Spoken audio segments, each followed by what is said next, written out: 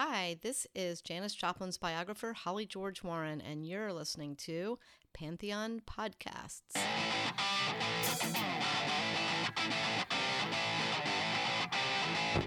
Pantheon Podcasts presents from Hollywood, California, The Devil's Music with Pleasant Gaiman.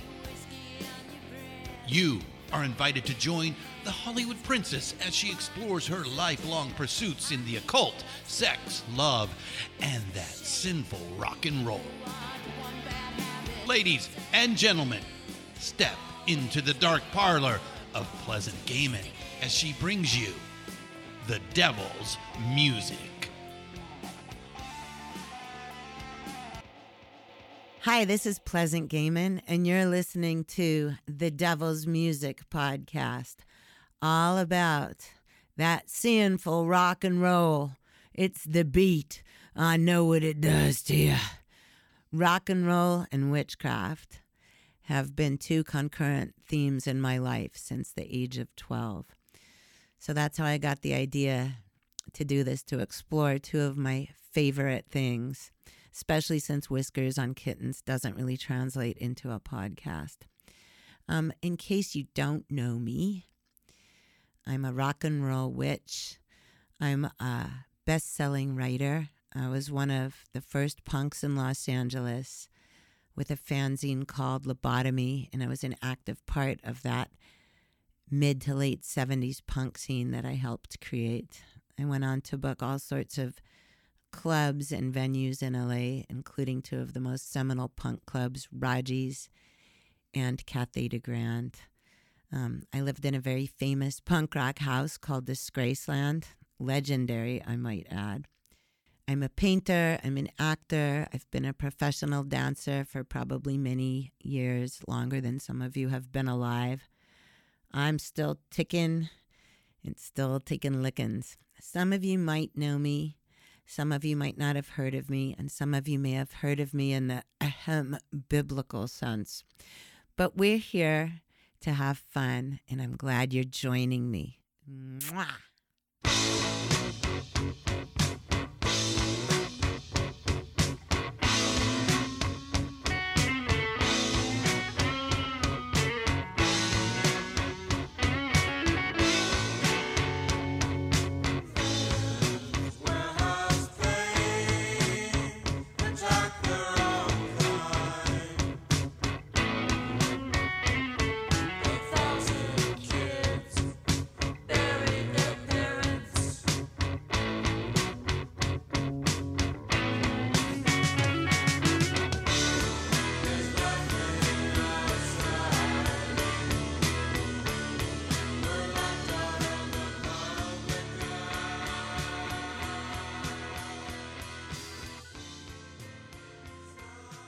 Hi, this is Pleasant Gaiman, and you're listening to The Devil's Music.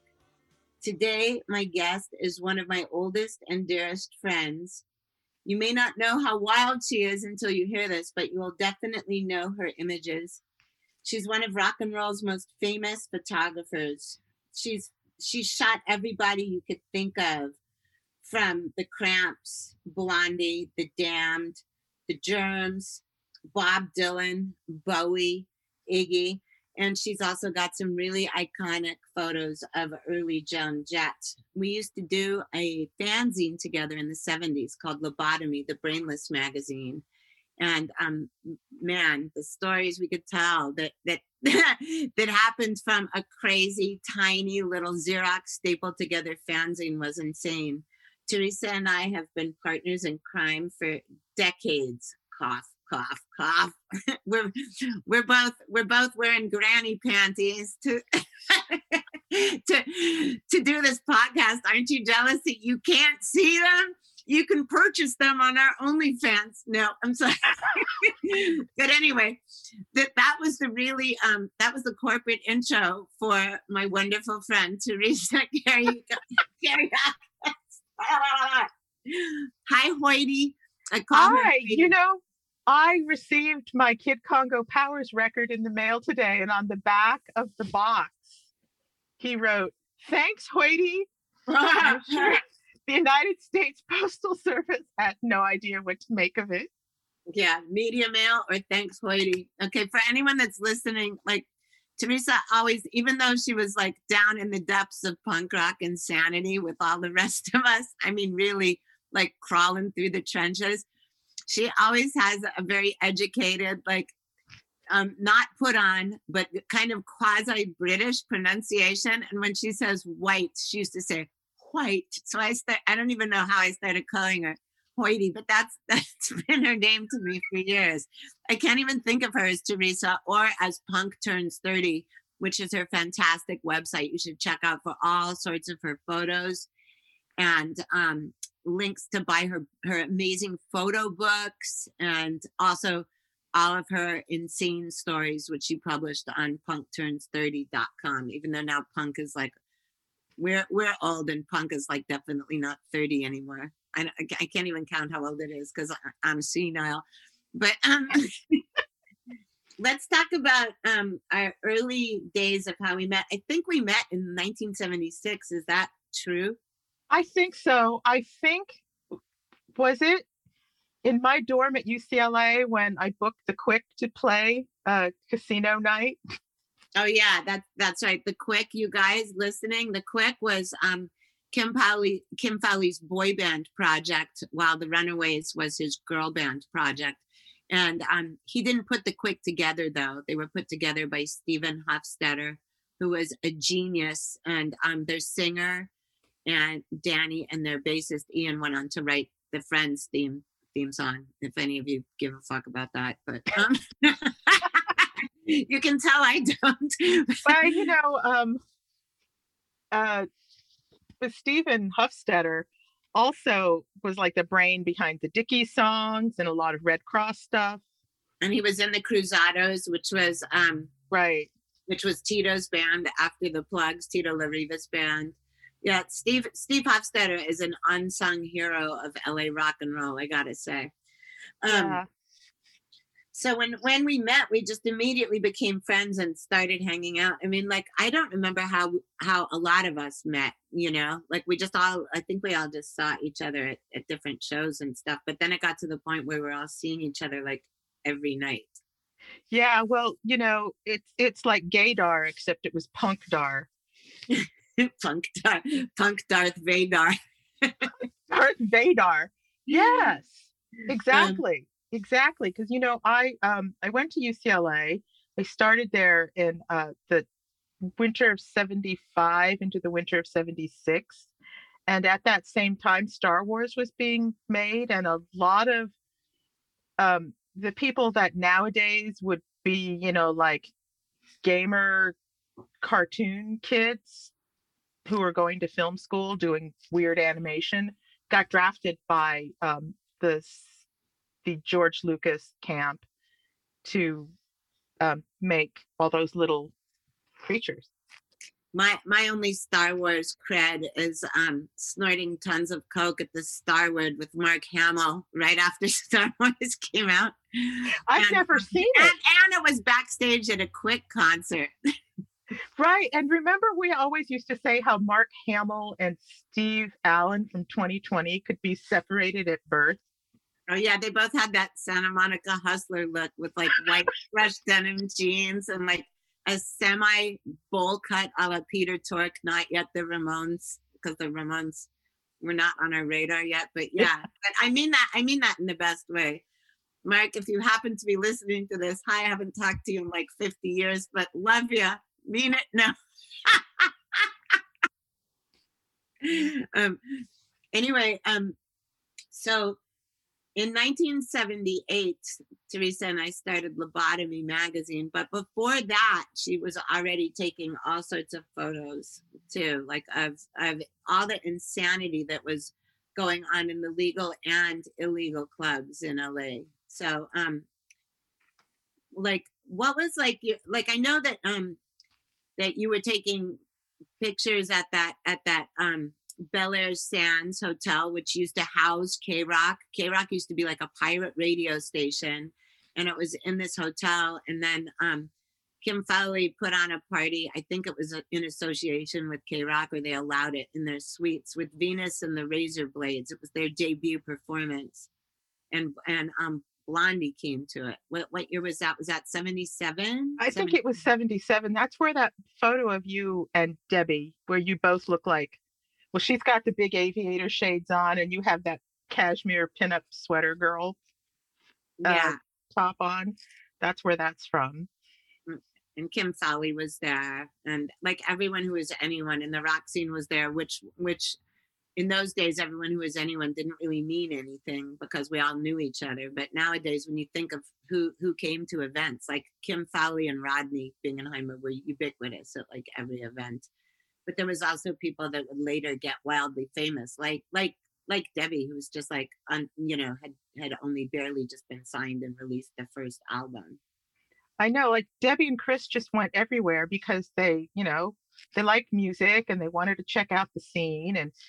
And Chris Stein, for those of you listening, the guitar player and co-founder with Debbie Harry of Blondie, he studied at the School of Visual Arts, and he is a fantastic photographer, and he was around at the same time taking pictures too. And now if you like follow him on Instagram or Twitter, he posts pictures from back in the day, and they're really fantastic.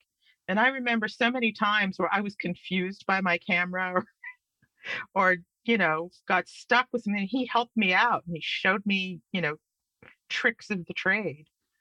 So yeah, he was great. He took pictures of me and Jeffrey Lee Pierce and Joan Jett in the parking lot at the Tropicana Motel, which was like the LA answer to the Chelsea Hotel.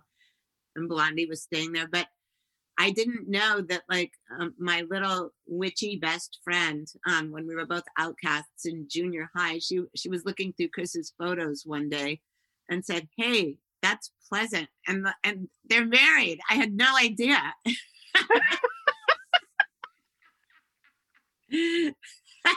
for like decades. Really? Yeah, it blew my fucking mind. But there's just some of the weirdest coincidences. I know. The Tropicana was like, that's where Theresa and I conducted all of our lobotomy interviews. And the very first issue of Lobotomy had the Mumps on the cover, featuring Lance Loud, gay icon, and just New York club icon. And Theresa took that picture. But I think that the wildest, this was one of the early interviews that we did. We did interviews with everybody you could think of because it was their first time to LA. So we're going to talk about doing Cramps interview and photo shoot at the Tropicana, and also Blondie stuff, which started at the Tropicana but ended at your house, the other lobotomy apartment. So Lobotomy, we always were putting it together when we were drunk. Theresa was probably shooting it when she was drunk. I mean, Kid Congo was a writer. Jeffrey Lee Pierce was a writer. We made Joan Jett, like after the Runaways first tour, we made her write an article for it. And she said she didn't know how to write or type. And I said, just talk and I'll write it down for you. But the best one was when we had this wild party at Theresa's apartment for Blondie. Was this when Blondie was playing with the Ramones for a week, opening for the Ramones at the Whiskey, or was it before that? I think it was the week that they played with the Runaways. It was like 2 months after the Ramones. Oh, okay. Also at the Whiskey, though. Also right? at the Whiskey, yeah. It was with the Runaways. And that was at the Lobotomy apartment on Franklin with the floor-to-ceiling windows. Yeah, so everyone could enjoy our parties. audio and visual. Well, I mean, so many distinct things happened at that party that you could do an entire soap opera about that one night. That party could be a Netflix miniseries. That's right. The part that I remember was like everyone in the whole place was like on lewds, including most of Blondie, and I know I was. We were all in the bathroom at the same time, everybody from Blondie and me and Theresa with a little like Radio Shack cassette recorder, like loaded out of our minds, with people pounding on the bathroom door, trying to do an interview. I know your tape. It was like knock, knock, knock. I have to pee, and it's like, no, we're not done yet. But that was like Debbie was so high. She was just blurting out stuff like, I think there needs to be more brightly colored toilet paper. Remember? Right. And then we got Clem and Jimmy to sing the Rollers songs. Oh yeah, because they were both obsessed with the Bay City Rollers. And the Bay City Rollers were they were on tour, because I remember what may have started it all off as we may have been singing Going to See the Rollers, and I would say, oh, I got tickets to see the Rollers at Long Beach Arena.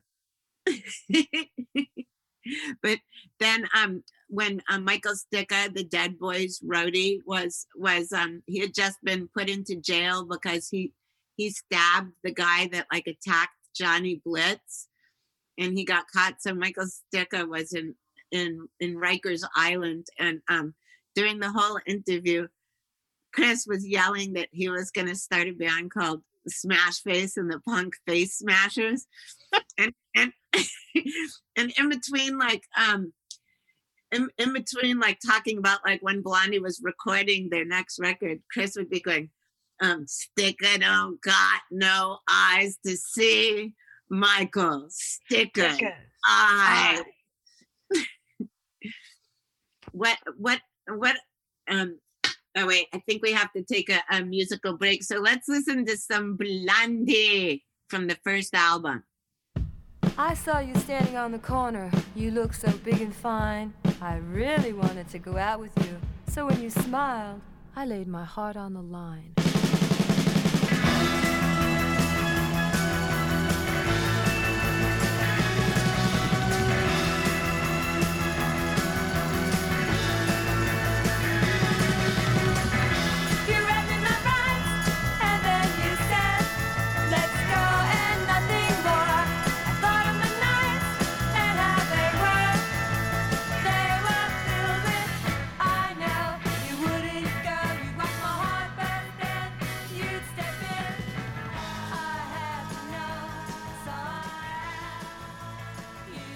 Okay, here we are back.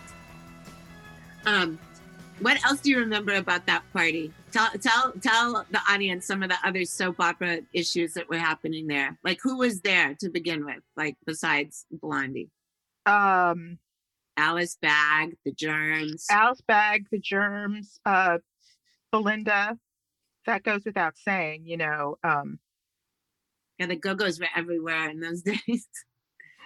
That was about the time where Belinda and Lorna moved in with me, because they had been driving to Hollywood every night from Thousand Oaks, where they lived, and they finally got an apartment on Holloway Drive. Everyone just called the Germs apartment. Right. No, it was theirs.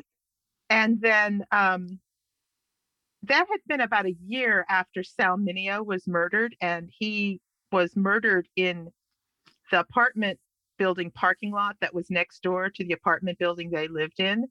And when they were going home, they heard some really weird noises coming out of the parking lot. So they went back to the Rainbow parking lot where I saw them, and he told me about it. And I said, well, you could just come stay at my apartment. You know, it's the lobotomy apartment. It belongs to everybody. Was that the night that Sal Mineo got murdered? No, it was like the anniversary of his murder. Oh, wow. How weird. So it was like really, it was on everybody's mind. And and they came and they stayed for a couple of months until they could, put the money together to get their apartments at the Canterbury. And during that time, everybody who was a punk who didn't already have a job got a job at the LA County Art Museum, because the King Tut exhibit. Because, we all wore kohl eyeliner. So everybody. everybody was just like sort of the check your little badge and pin person. That's right. I forgot about that. Like everybody in the punk scene, that was a job for like almost everybody, for real. Yeah. Before we started all getting cast in films like Rock and Roll High School and Valley Girl and stuff like that in the later in like 79 and 80 and stuff. Well, he should talk about Up in Smoke, because that happened. Oh my God, yes. Time. Okay, so also in case you guys don't know, the Cheech and Chong film Up in Smoke, the concert scenes were filmed at the Roxy, and everybody in the whole entire LA punk scene, and also coming down from San Francisco and up from San Diego, was extras for the day. And that was the first time that the Germs started with the Iggy peanut butter tribute. And so Marcy Blaustein and I were enlisted to sneak in the tape recorder that recorded Forming, right? It wasn't Forming. It's what's the B-side of Forming? That I pushed the record button on there, and Marcy handed off the jar of peanut butter to Bobby Pinn. We'd smuggled all of these things in our denim jackets. Yeah, Bobby Pinn hadn't even changed his name to Darby Crash yet. That's how new the Germs were. Here goes.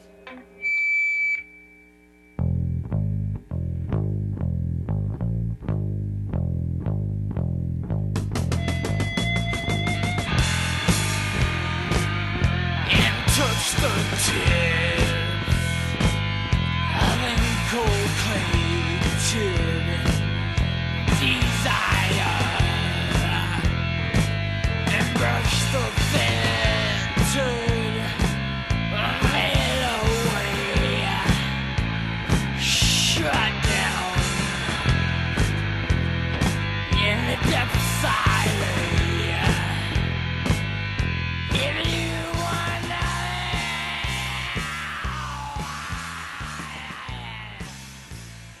I remember that they had one of those fog machines there that used oil instead of like water vapors, and everyone was blowing out like black snot for like 3 days after. Yeah. that.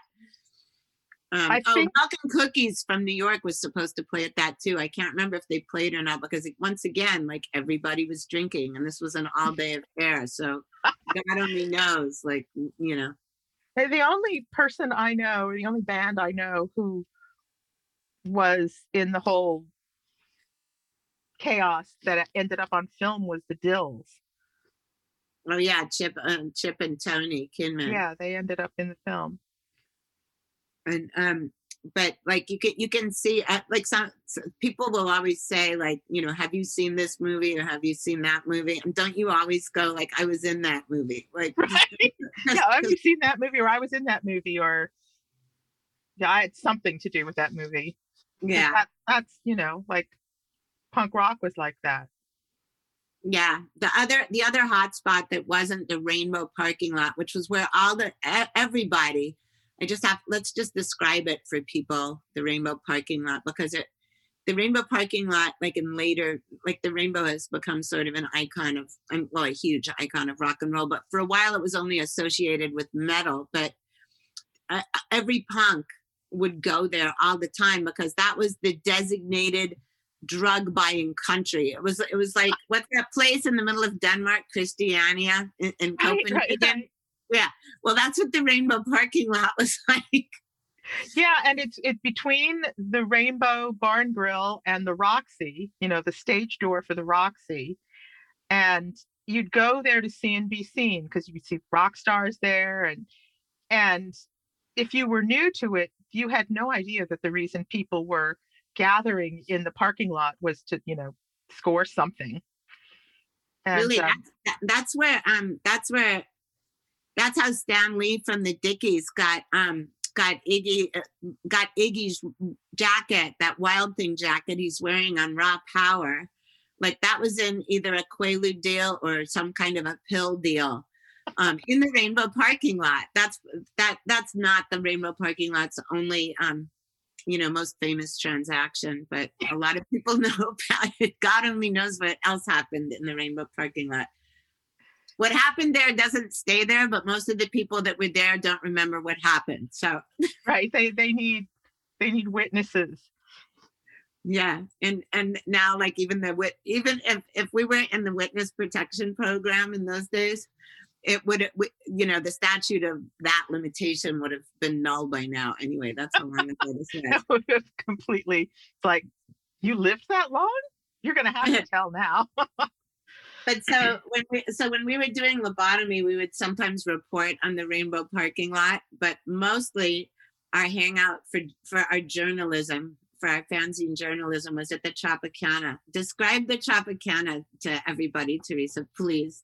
Oh, well, it was a 2-level motel, mid-century kind of situation. Wasn't it built by Sandy Koufax? Sandy Koufax was an owner, and if you look online, you'll be able to find old postcards, because it used to say Sandy Koufax's Tropicana Motor Inn. And it's located, I stayed there. Remember the last time I was in LA? Well, it was torn down in 87, but now there's a Ramada Inn. A Ramada Inn. Where it used to be. I stayed at the site of where it was, and it continues to freak me out. Like, what's happened to it. But it was on on Santa Monica Boulevard, like right in the peak of, like the gay boy stroll. Yeah, boys.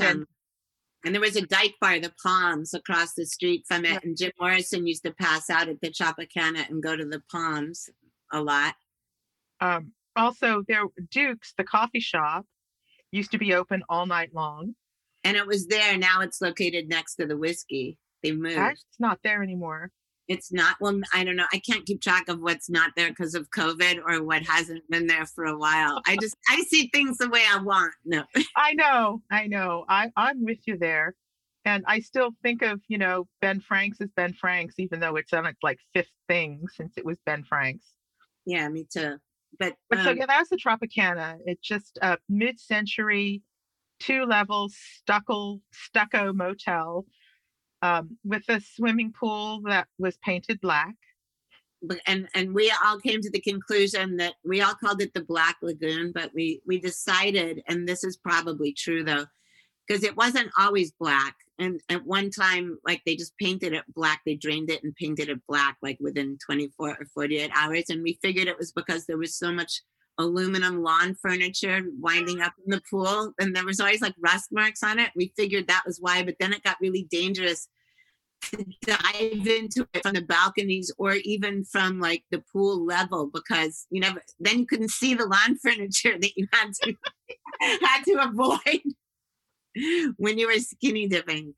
That pool got, that pool, if that pool could tell stories, that would be. So to interview anyone or to find out who was in town, you would call the Tropicana, and Marty Wetherington, may he rest in peace, would answer the phone, and he would just tell you. He would just connect you with their room or tell you where they went. Oh, they went to the laundromat, or they're in Duke's, or they've gone to sound check at the Whiskey. Yeah, he would just give you the whole everything.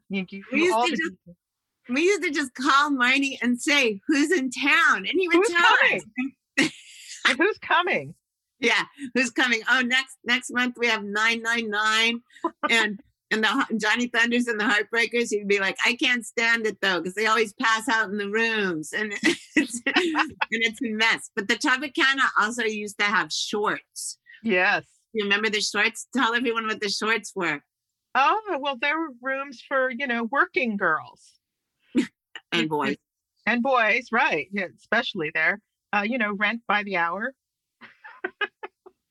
And we used to, if anyone wanted to have a party and not get evicted from their own place, even though that was really difficult and we were always having parties, we would just all pool together to get this $16 a night it cost. And get a room at the Tropicana. And then, it was a really safe bet that anyone who was already living there or staying there, because Tom Waits lived there, and so did Chucky Weiss, who wrote Chucky's in Love. And who was the subject of Chucky's in Love. Yeah. Yeah. I mean, if he listens to you, he will write in and tell you what what you got wrong. Who will I Chucky? remember, I remember Hi, Chucky. I posted something on Punk Turns 30 with some pictures about Dukes, and then he wrote back and goes, "No, it was like this. You got that part wrong."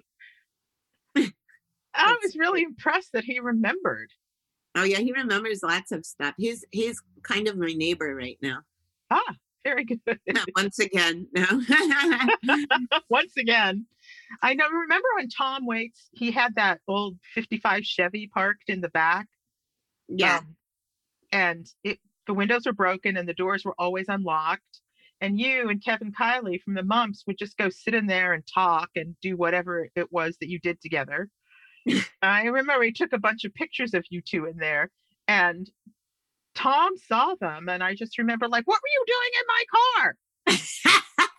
Like, well, the windows are broken and it was unlocked. Let's talk about the Cramps photo session. Oh no, see, that's the one where Lux called you. Remember that? I don't remember. Lux called you out of the blue, saying Christian Hoffman told me to call you as soon as I got to town. Oh, that's right. And then we spent, like the entire 10 days they were in town with them. And we decided to do some pictures, for them to, all of them to eventually be a lobotomate of the month. And yeah, that was our pinup in the fanzine, the lobotomate of the month. And do a big feature on them. And I brought these lights, they're, working lights. Yes, now everyone who has a shop in their garage has used this kind of lamp, and it hangs up and it's fine. But I set it on the bedspread, took a bunch of really great pictures with Lux's props, skulls and crystal balls and whatnot. And the bedspread caught on fire. That was so crazy. I think Ivy was really disturbed, and Nick just took it all in stride. And I think Lux just put it out. Like, maybe he fell on it. Not that anyone would have noticed there, but all the rooms there look like a cross between like someone's grandma and James Brown decorated it. There was like marbleized mirrors and ceiling mirrors and like shag carpeting and bedspreads from like the 50s. Flocked bordello wallpaper. Right now. Okay, let's take a break. We're gonna play some songs the Lord taught us from the Cramps.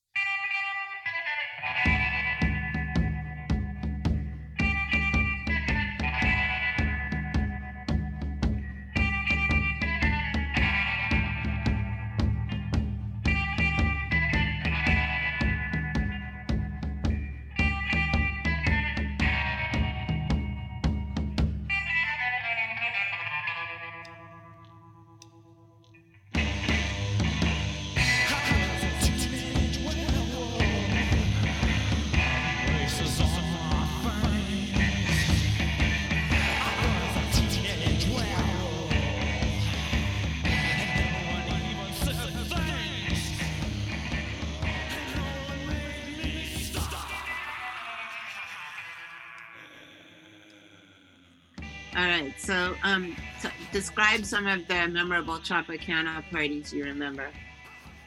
I remember going to a party in Joseph Fleury's bungalow, Joseph, the manager of the Mumps, and everybody was there. I mean, like, all the Mumps were there, all the Dickies were there, and the Quick. Miss Mercy from the GTOs was there. I remember that because at that party, her kid Lucky shoved like 8 jelly donuts up the toilet, and then he locked himself in the bathroom, and the doorknob fell off, so he stuffed it in after the jelly donuts. and then he tried to flush it to get rid of it, and it started flooding, which was not an unusual thing for the No, I know that they had some pretty weird plumbing going on there.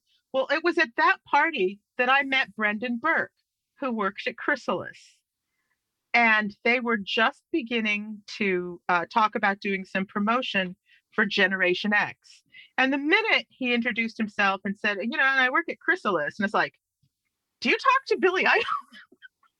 Oh yeah, that's how that whole. Like, do you talk to Billy Idol? And that's the whole thing that started it. I mean, he gave us like carte blanche to Billy. Yeah, he Which was- totally did. And then also I had sent a package to I made Generation X t-shirts like out of spray paint and like a bunch of other stuff because I didn't know how to silk screen, and I sent lobotomies and a package of that to Billy Idol. And then we were on Rodney on the Rock. Teresa and I were there because Rodney told us to come down, and because Billy Idol was going to be on the show. And then he said Rodney was like, yeah, he's calling in on Chrysalis's line, so I'll just tell him someone wants to talk to him when we're done with the interview, and then you can go in the other room and talk to him. And so the first thing he said was, oh, this is Pleasant. And then he's like, I got your package. And we started talking, and then he came to do Chrysalis stuff pretty shortly after. Right. That was just fantastic. And I remember I said something to Brendan, like, I do have a brand new car and I could drive him around. And Brendan was pretty relieved, like, oh, like I could get a couple of hours of work done if I'd let Billy go hang out with you guys. So we did have him for a couple of days without any supervision. I remember that was fun. Okay, so this is a story that I can't remember if I might have told this on some other people's podcasts. I don't even remember, but the first night that Theresa was known as the designated driver of punk rock because she actually had a car that was like running. It wasn't like Tom Waits' car. She had this little Honda, and so there was this bitchy girl named Leslie who I just called her Pig Woman, but she liked Billy Idol. But Billy Idol at that point, hi Billy, was mine and Teresa's property.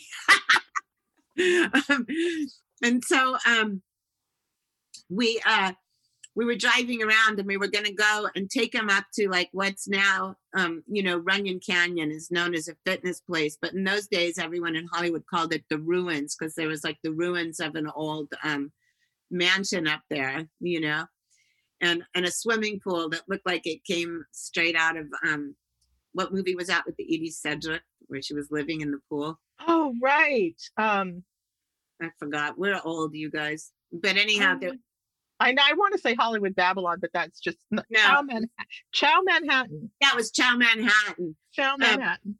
But anyhow, so we went to this little market that was near Runyon Canyon, and me and Teresa and Billy exited the car, and then this chick Leslie showed up, and she was tailing us around the supermarket, and she was looking at me going with a fake English accent, and she was dressed like all like Carnaby Street mod in punk rock times, and she was like, Pleasant, why don't you go and get some orange juice while Billy and I get the vodka? And I was like, I drink my vodka straight. and then she kept pestering me, and I said, I have to go for a minute. And remember, I let the air out of her tires. Yeah. I remember we also got a gotcha with her, getting details about some London neighborhoods from Billy, and then asking her about it. And then asking her, what she thought of the last outfit that Kathy McGowan wore. And oh, yeah. What we were talking about. And then the next day after, well, we went up to the ruins and got really drunk, and that's like a whole other story. But the next day was Tomato from the Screamers' birthday party, and everybody in the LA punk scene was going there. It was at Waddles Park, and like she showed up there, and you and I were there, and again everyone in the punk scene, and I was already day drinking and on some kind of pill, and I decided I was going to light just a little section of her hair on fire, and then Joan Jett was behind me just going, is that the bitch? Is that the fucking bitch? Liz, I got your back. I got your fucking back. Like that. And so everyone's like, do it. And some people were like, don't do it. And so I lit her hair on fire, but a lot more of it went up than I thought it was going to, probably from fresh peroxide. Or hairspray. Like at 2 p.m, and then there was almost a rumble, but no one would fight Joan Jett. And Joan was just the best ally for our Billy Idol obsession because she let us throw the pre-lobotomy night party at her apartment across the street from the Whiskey. Oh yeah, we were having a benefit for lobotomy at the Whiskey where Theresa and I both worked in various capacities, and Joan lived right across the street from the Whiskey and in an apartment that the Whiskey had rented out for their go-go girls to live in the 60s. But so who was playing that night? We were having a lobotomy benefit. Was this X? I think it was X and the Alley Cats and the Flesh Eaters. Yeah, you're right. It was. And so that's who was on the bill. And Billy Idol was going to be the guest of honor, and he was coming there. But as we always did, we started drinking at Jones right across the street. And why don't you tell what happened, or I'll start it and we can fill in the blanks. Yeah, so before we start the story, let's listen to a little bit of Generation X.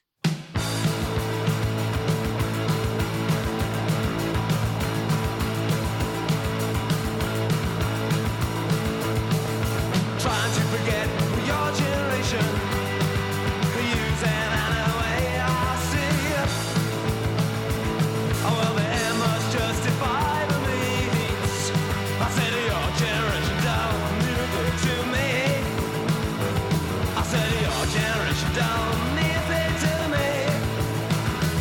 I said your generation don't mean anything to me. Might take a bit of violence, but only violence ain't our stance. Might make our friends enemies. Hi, we are back. Now, this story is like really psychotic. Okay, so Michelle Myers was the booker at the Whiskey, and she was Miss Pamela from the GTO's best friend, and she knew everybody in town. She was the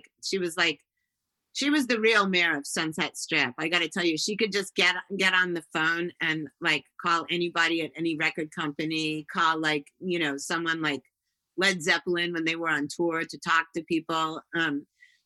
Her and Pamela DeBar were best friends, and they had the scoops on everybody.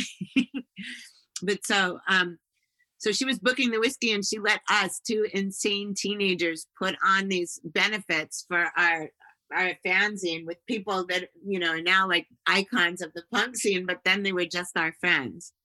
So on this night with X, the Alley Cats and the Flesh Eaters playing, we started early, and we didn't realize, like, we went to Jones like right after sound check, and then we kind of lost track of time, and the door to Jones was wide open. I don't mean unlocked, I mean wide open, with Sunset Strip like 10 feet up the street from her. And the table was, this is where Theresa's famous picture comes from that you've probably seen with like Joan and Billy Idol and me and the Germs. This was on that night.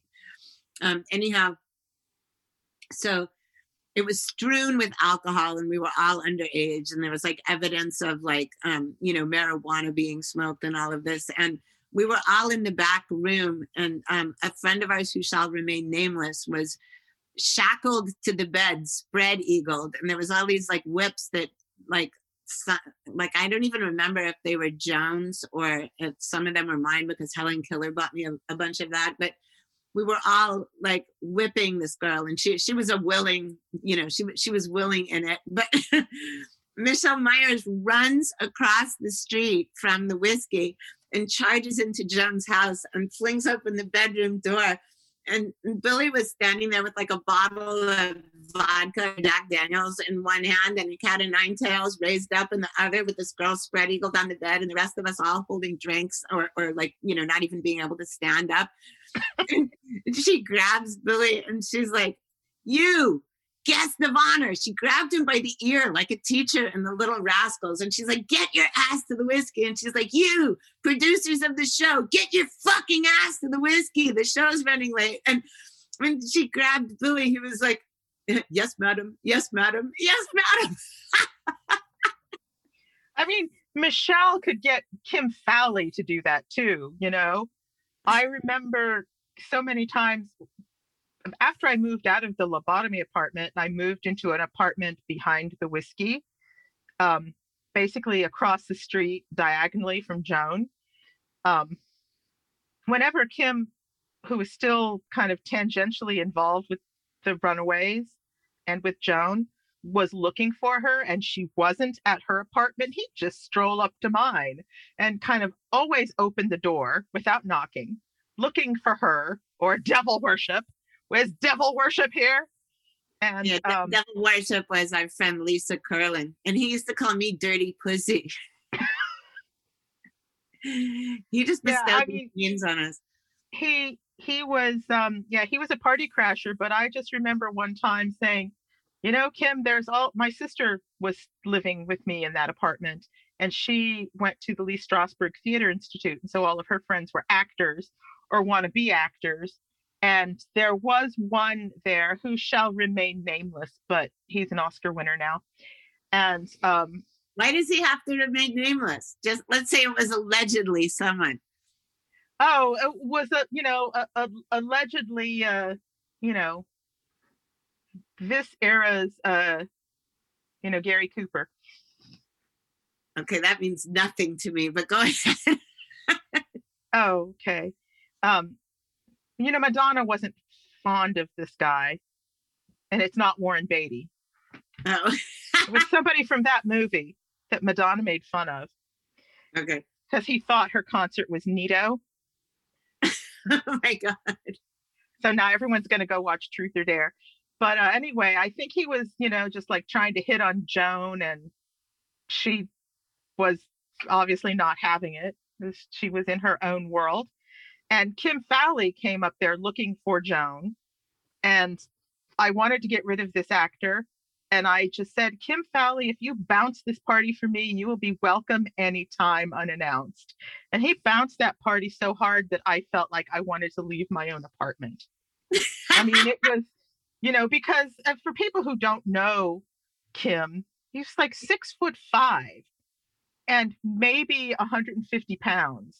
He always wore a red leather jacket, so you could always see him in the crowd at any club you walked into. Yeah, from like miles around, and had, liked to do this Frankenstein thing with his head, like just have a squared off haircut and maybe a Ziggy Stardust, lightning bolt on his head or on his forehead. He, stood out already because of his size, but then red leather and face paint. But yes, he did bounce that party so hard, and Joan managed actually to escape detection from him by going out my bedroom window. I always moved into these places that had floor to ceiling windows, and she, left, just went out the window, and while he was bouncing unwanted actor studio wannabes from his apartment. And I know, when we teach at UCLA and people just sit there with their mouths agape because we're like dropping names of, known commodities. It was like, oh yeah, you guys, we've taught punk rock courses at UCLA for like 3 years.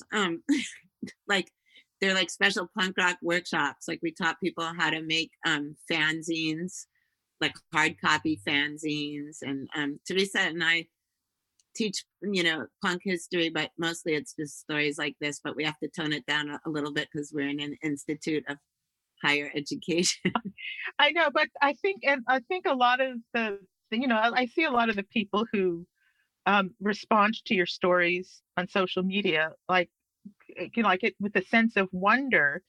But I mean, it was decades ago, and a lot of the people that we're talking about, I mean, they were our friends because we were early supporters. We were all in this kind of new counterculture together as a support. They were early artists too. They were like, within in some cases within less than a year of a band forming.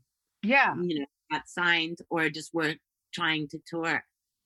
Yeah, I mean, like X, they were just like John Doe and Exene were just like these poets that we knew. And then they formed this amazing band that's been around for decades and they're legendary. And they both have a career that goes outside of punk rock. you know? Yeah, I mean, same with the Go-Go's. No one in the Go-Go's knew how to play anything. No one in the Germs knew how to play anything. That's how Teresa and I think it's so crazy trying to explain punk rock to people, because we have to always tell, like, whether we're teaching or not teaching. There was no social media. There was no email. There was no cell phones. There was no answering machines. No, man, there was no call waiting, you know? Yeah, I mean, none of that. it was all just boiled down to hardcore determinism. Anyway, we are going to play a song from the Sex Pistols, because boy, do we have stories to tell about that.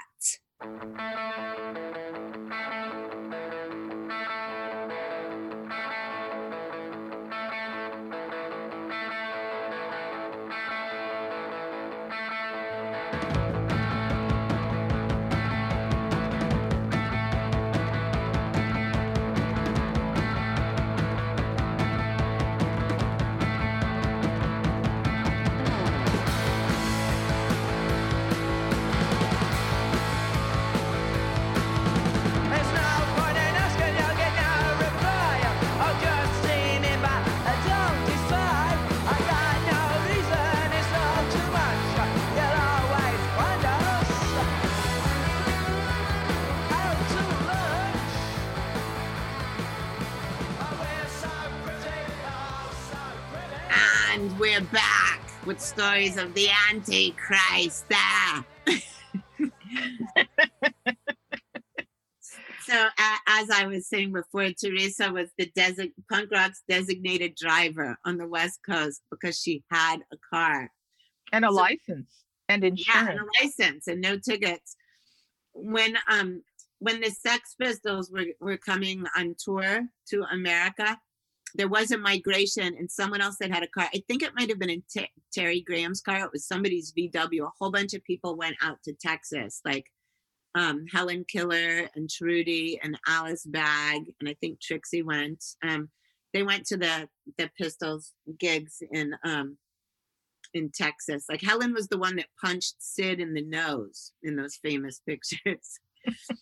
But for those of us that couldn't make it to Texas, there was a giant migration from LA up to San Francisco to see the Sex Pistols at Winterland. And that was right when we first started Lobotomy, because that was was it January 14th? It was January of 78. Yeah. The tickets to that were $3, you guys. $3. $3.50 when you added in the service charge. That's true, but I still have the ticket stub. Yeah, and so on eBay. It would be more than my COVID unemployment. No. and right, so the Avengers were one of the opening bands, and so were the Nuns, like people that we knew. Yeah, and And- also this was another acid story. Kid, you weren't on acid, but Kid Congo and I took a ton of acid, and we just somehow we saw the line going around the block, and we just kind of looked at it and nodded, and we weren't even trying to sneak in. We just walked up to the head of it and just walked through the doors, and nobody stopped us. Well, it was raining, if you remember, and I had my camera underneath my top, and back then my favorite top to wear was this midi sailor girl top, just like the girl in the inside of the New York Dolls album cover. Oh yeah, Yeah, the one with the bend over girl. which was drawn by Christian Hoffman from the Monks. That's right. And so I had my camera in there, and it looked like a baby bump, and I just went up to the head of the line, and I just patted it, and I go, I really have to pee, and they just let me in. That would never happen now. None of this would never happen now. So who was in the car with us going up there? And Well, I think the question all is the Germs people were staying at Sam Wong's, and we were staying at who wasn't? the house. Yeah. Crammed into a Honda. Yeah, right. So was Lorna with us I can't remember. or Kid? Kid Congo was with us. Yeah, because there's always you and me and Kid in the car. I remember on the way back we hijacked Rory Johnston, and we made him tell us how he lost his virginity. Oh yeah, he was the Sex Pistols American manager, even though he was from the UK, with Toby Mamus. Right. Anyway, tell some of the backstage stories of that night, Hoyty. Well, they had a big popcorn machine, like an old time movie theater popcorn machine, and the oil had spilled out of it, and so the floor in the sort of the main room before you went off into the little personal dressing rooms was slick. And I mean, people were just falling down on their ass. And I remember once I saw Johnny Rotten and I thought, should I take his picture? And then I saw that he was like flying forward, and it was like, no, I can't. I have to catch him. And he bumped into me and he apologized profusely and was like, that's okay, man.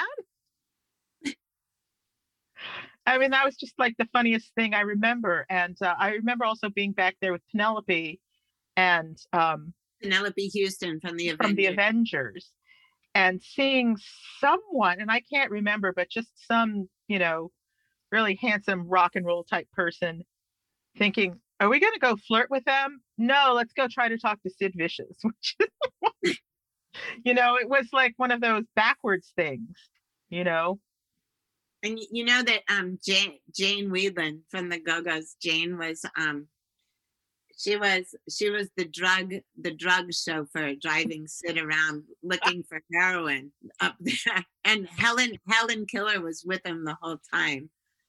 That's insane. I think that's why we thought we could talk to Sid, because Helen was always there, and it's like, well, we know her. Well, also, like, we weren't sure if he could talk some of the time either. Me and Kid used to see him in New York all the time, like when we were staying in New York, like just like a few months before. Yeah, I remember going to see Stiv and Cynthia in New York, and Sid followed them around like he was a puppy. I mean, the thing about Sid that I think a lot of people don't know is that he was like a huge fan of punk rock. He was like the world's biggest Sex Pistols fan before he joined the Sex Pistols. Well, he was like 18 or 19. Yeah. He was really, really young, and he was like a puppy. Especially with Nancy Spungen. She had him on a short leash. I know, huh? She could get really vicious. No pun. No, she did what any anthropologist would call mate guarding. Yeah.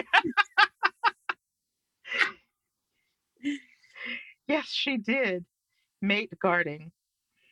So that was January 78, and like they broke up right after the show, and Johnny Rotten and Steve Jones were in LA, because I remember you and I seeing them at a Mumps show at the Whiskey right afterwards.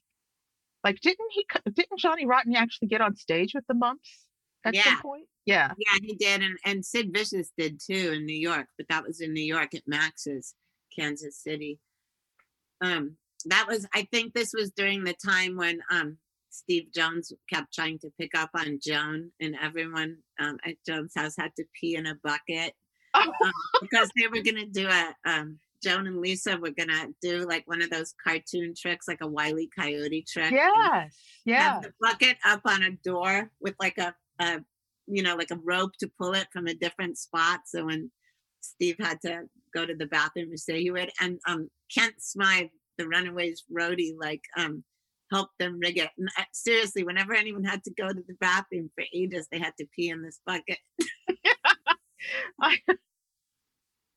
We always used to tease Steve Jones. Steve Jones. It's so weird to say Steve Jones because I'm so used to calling him Jonesy because of his radio show. But do you remember he used to wear that red hunting jacket like the Kinks wore? And when I used to call him Captain Kangaroo. Not to his face. No, I know. Refer to him as Captain Kangaroo. And I remember. His hair kind of looked like it too. His hair. Yeah. I know. Hi, Steve. He was such a great fixture though around LA. Yeah. Long after the Pistols broke up. And it was always good to. Still is. Yeah. Yeah. Like that guy's in the Sex Pistols. Oh my God. I think that because we have probably about 7 or 8 minutes to tell people about the graveyard. Okay, let's tell people about the graveyard, and then on that note, we are going to it's gonna be curtains for this podcast. Yes, well, so if you follow Pleasant, you know that the Hollywood Forever Cemetery is her favorite place to hang out. But back in 1978, it was really scuzzy. Like the gates didn't really work. They didn't. They never locked the front gates of the cemetery. It was owned by different people. Right, and a lot of the graves were not really well kept up. But it was a really good place to go hang out with your friends or go on a date, depending on like the kind of people you hung out with. And so on Easter Sunday, Pleasant and Kid and I went there to commune with Kid Congo and Kevin Kiley from the Mumps too, right? Right. And Paul Rutner, who was the Mumps drummer, was staying at the Lobotomy apartment, and he declined our invitation to join us at the cemetery. And so we went to the cemetery and we started picking Easter lilies from people's graves because Easter was over and we liked fresh flowers. And then we heard some noises. Kid and I were on acid. Kid and I were on acid. I think we talked about this on our podcast, but I mean on the podcast I did with him. But now you tell your impression of this. Oh, well, so it turns out that they were some lowriders, and they were not happy with us, quote unquote, desecrating their graves, and they chased us through the cemetery and through the gates, with their lead pipes, crowbar from their jackhammer thing to raise their spare tire. I mean, they had some heavy metal with them, and we kind of barely got out of the gates of the cemetery and barely got into my little Honda, barely got the doors closed, and just started tearing out on Melrose, and they were in hot pursuit. And they had an Impala. I remember they had. Yes, they had an Impala, which is like the size of an ocean liner, so they couldn't make any turns. And I was turning against red lights and doing donuts in the street, going as fast as I could. And my back window, they were wing windows back then. They didn't roll down; they pushed out. And you and Kevin are you're playing with the like. Being like Katharine Hepburn, with the calla lilies, and you started screaming, and then you started throwing the flowers out, pushing the flowers out the wing window. I was handing them to Kevin because my window wouldn't work, or it was locked or something. But it was because there was slugs on the lilies. There was slugs, and I fucking hate slugs. Like I didn't know that they were giant slugs, and they were right in my face. The bouquet was so big. And so there I was going probably 70 miles an hour on Melrose, running red lights, trying to attract the cops just so they could attract the cops. And we didn't. But we made it home to the famous Lobotomy apartment on La Brea and Franklin to be greeted by Paul, who ordinarily would have been really incredulous, except that he said, "Well, you guys look like you've seen a ghost." That was so crazy because he had no idea we'd been to the cemetery. I know, and it's just this is like the Rashomon story of punk rock, because there are like 4 people who experienced it, and 3 of us are still alive, and everyone's memory of something is just a little bit different, but it's equally as wild. Psychotic. So this might be a really good time to segue into some graveyard music. Oh yeah, let's do some graveyard music. And then Theresa, tell me if you got anything going on online or any upcoming plans for quote when everything goes back to normal, so all the listeners can hear. Oh, well, I just want to get back to like doing the war stories with you, and corrupting more teenage students. Maybe we should do a War Stories online. War Stories was our spoken word storytelling show with all of our friends that, like everyone that we just talked about who's still alive. We just stay on stage and tell horrifying stories, like more hair-raising than this. And maybe we should do one online. I think that would be great. Okay, you guys that are listening, hold us to this. Bother us. Anyway, so I'm going to now outro my fabulous friend, punk rock's designated driver, photographer, doyen of Punk Turns 30. Make sure you go to punkturns30.com so you can see Theresa's amazing photos, see her written versions of stories, which may make a lot more sense than this. And you'll see all the photos to back it up. And it was so good to have you, Hoytie. It's so much fun to be here. Yay. Okay, you guys, that was the wondrous Theresa Kereakes. And we will see you next time. Mwah! Mwah!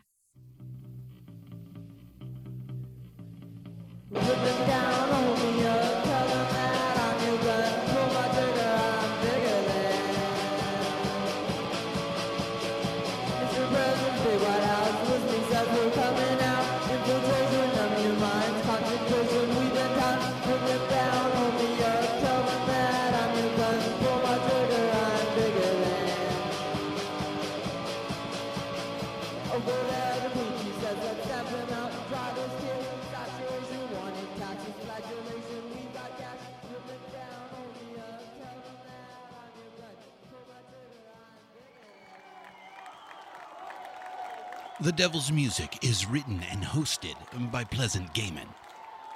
Produced by Aaron Alden. All sound design by Jerry Danielson of Busy Signal Studios. And of course, is part of the Pantheon Podcast Network. Find all of our shows at pantheonpodcasts.com. Our social presence is at Pantheon Podcasts on Facebook and Instagram. Tweet us at Pantheon Pods. All songs can be found wherever you get great music. Please pick up these important and fantastic tracks.